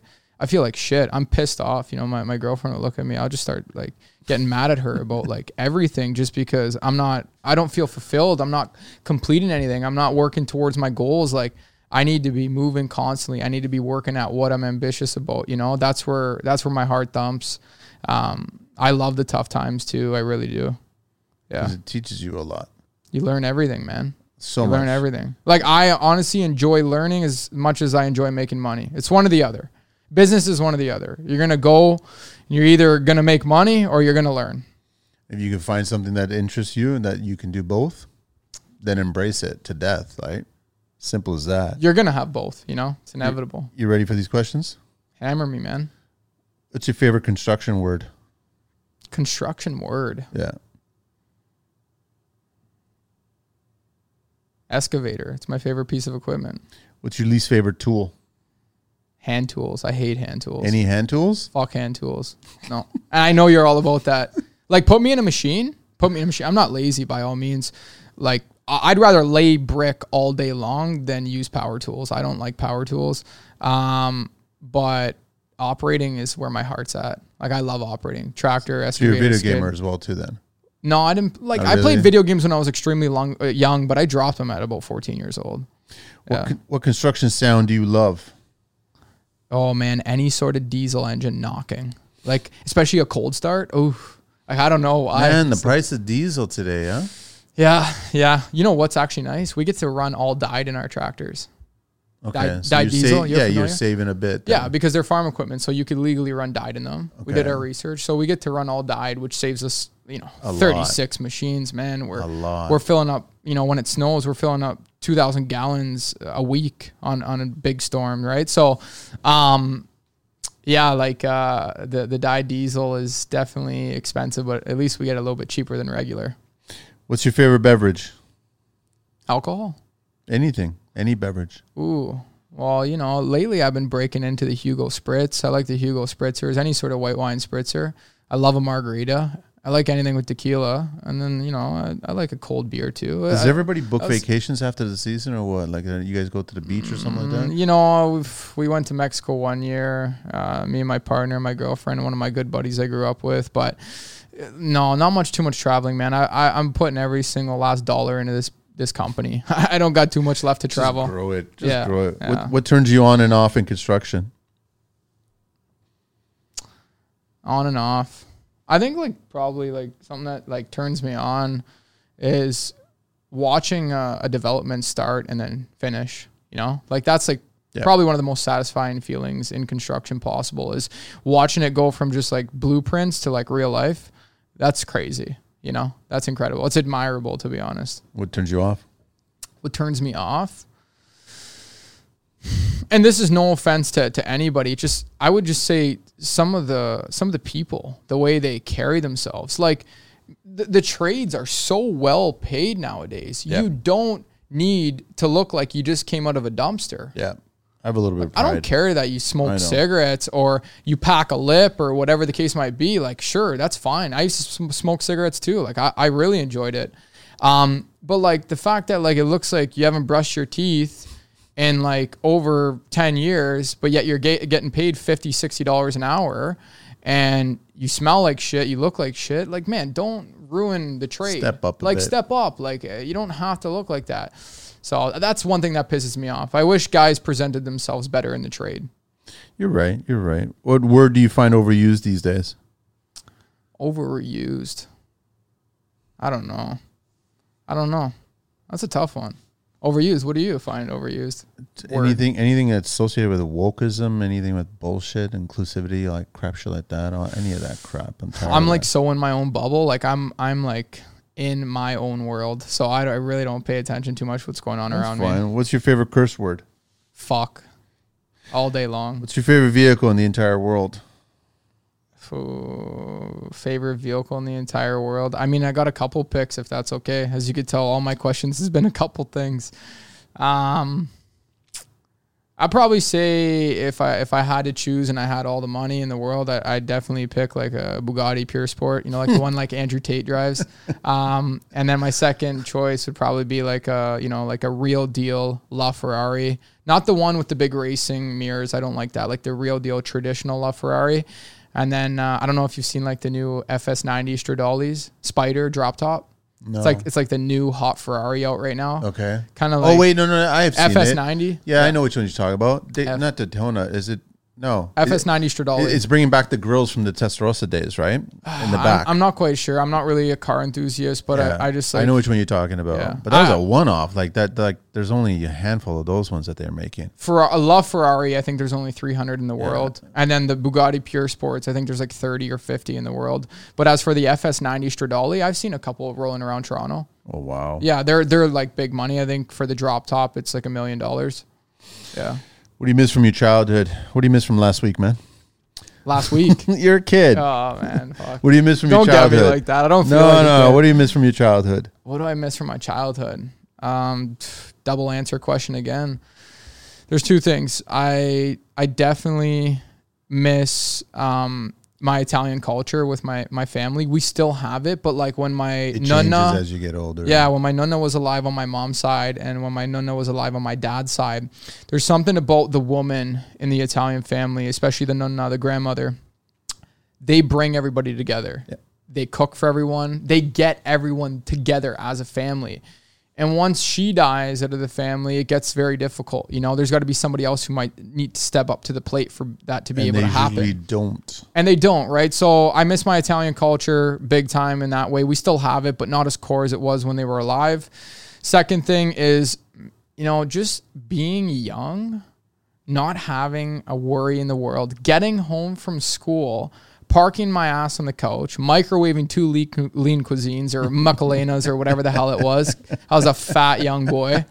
And putting them in the microwave, cooking my microwave dinners because I didn't know how to cook. That was like perfect. It's perfect, man. Parking my ass, hopping on the mic, and just playing video games all night long. That's funny. Like, come on. There was nothing better than that, right? What profession other than your own would you like to attempt one day? I'm very focused and very driven on doing one thing and one thing only. So I will be working on this for a very long time. There's but still a lot of growth in this, man. Lots of growth. We got lots of big plans with this business model. A lot of things we're still trying to figure out. But I don't know, man. If you ain't problem solving, you're not growing. Yeah. Simple as that. Yeah. Like I said, I love to learn. I really do. I would probably say like real estate, like I would love to learn more about real estate, whether it be like from the construction developing side or actually just the investing side. I own a small amount of real estate with my partner, Nick, nothing crazy, but some doors back home in Sault Ste. Marie. And it's awesome to see the compounding in that. But like, I would actually like to learn like the game of like heavy real estate investing, buying big buildings, fixing them up, refinancing them, selling them, getting renters in, like playing the whole game of real estate in depth. It's coming. What profession do you not want to do? Like if I had to pick one I wouldn't want to do? Ooh. There's lots out there. There's lots of possibles, but is there one thing that you would not want to do? Like this is no disrespect to anybody watching all, and I hope nobody's in. No, don't worry. You're not going to offend anybody. I think the worst profession in the goddamn world has got to be being a teacher. It's tough. Well, I just don't agree with the educational system that we're, forcing on these kids. It's bullshit. It's bullshit. I agree with you. What's getting taught out there is bullshit. Yeah, I agree with you. It is. Like, I'm talking like elementary all the way to like grade 12. Yeah, when you go into college and you go learn how to do plumbing. Okay, now that's a valuable teacher. You'll learn how to do construction or maybe business. That's a little bit different. But like what they teach you from, when you walk into school to when you exit in grade 12, like way too much bullshit. Yeah. Way too much bullshit. The Rockefeller bullshit. Yeah. Last question. If heaven exists, what would you like to hear God say when you arrive at those pearly gates? I'd imagine I'd probably be older, and a lot of my family would be dead. So I'm hoping that the Lord Jesus Christ would, show me back my family, and I'm hoping everybody to be nice and healthy and good spirit, and just say, hey, welcome back to your family, something like that. That'd be pretty nice, right? I think that's all of our dream. That's all. I think that's the majority. I think when we all die, right? we just want to be able to see everybody that was a big part of our life, and see them reborn and rebirth in their best outfit, their best looking self. That's what it says in the Bible, I'm pretty sure. I think so anyways, is that we all get reborn, go to heaven, and we're all in our best age and our best point in life where we're the healthiest, apparently. Man, absolute pleasure having you on the show. Thank you so much, Thank man. you so much. You're welcome back anytime. If you want to come back and bring Nick back or bring everybody back. 100%. Or, I don't know. You can always come back during the summer months, so you don't have to worry about it, unless you're getting knee deep in a whole other division this of Northern, is the perfect right? time to get me. Most busiest time of the year, but perfect time to get me, because I know we lucked out, because I know you gave me the heads up that if snow was coming, that you might not be coming down, but I appreciate you coming down and doing the trek and getting out here, and this has been a great conversation. And I like a lot of shows lately, been having a lot of young guys on the show and just sharing a lot of valuable tips, man. Like the older guys are listening to these, like, where are these kids coming from, man? But there's a good bunch of you guys out there, which is great. So speed, man. Everything's lots getting quicker. Lots of respect for what you built, man. Honestly, it's Thank good. you. And it's going to continue to grow. I'll be paying attention. It's going to continue growing. No, let's keep in touch. We'll do another. We'll do another one for sure. Yeah. But thank you for having me here. Thanks, man. Like, this place is beautiful. You got a real deal studio. It's my first time ever being in a real deal podcast studio. Seeing the whole operation of what you got going on in here is awesome. Thanks, man. Yeah. All right, everyone, check them out again. Northern Snow Inc. www.northernsnow.ca and on IG at northernsnow.inc. And then your email to get a hold of you? Stefano at northernsnow.ca. That's Stefano at northernsnow.ca. That's it. We're done, man. Thanks. Thank you. Thanks, Angelina. We're out of here.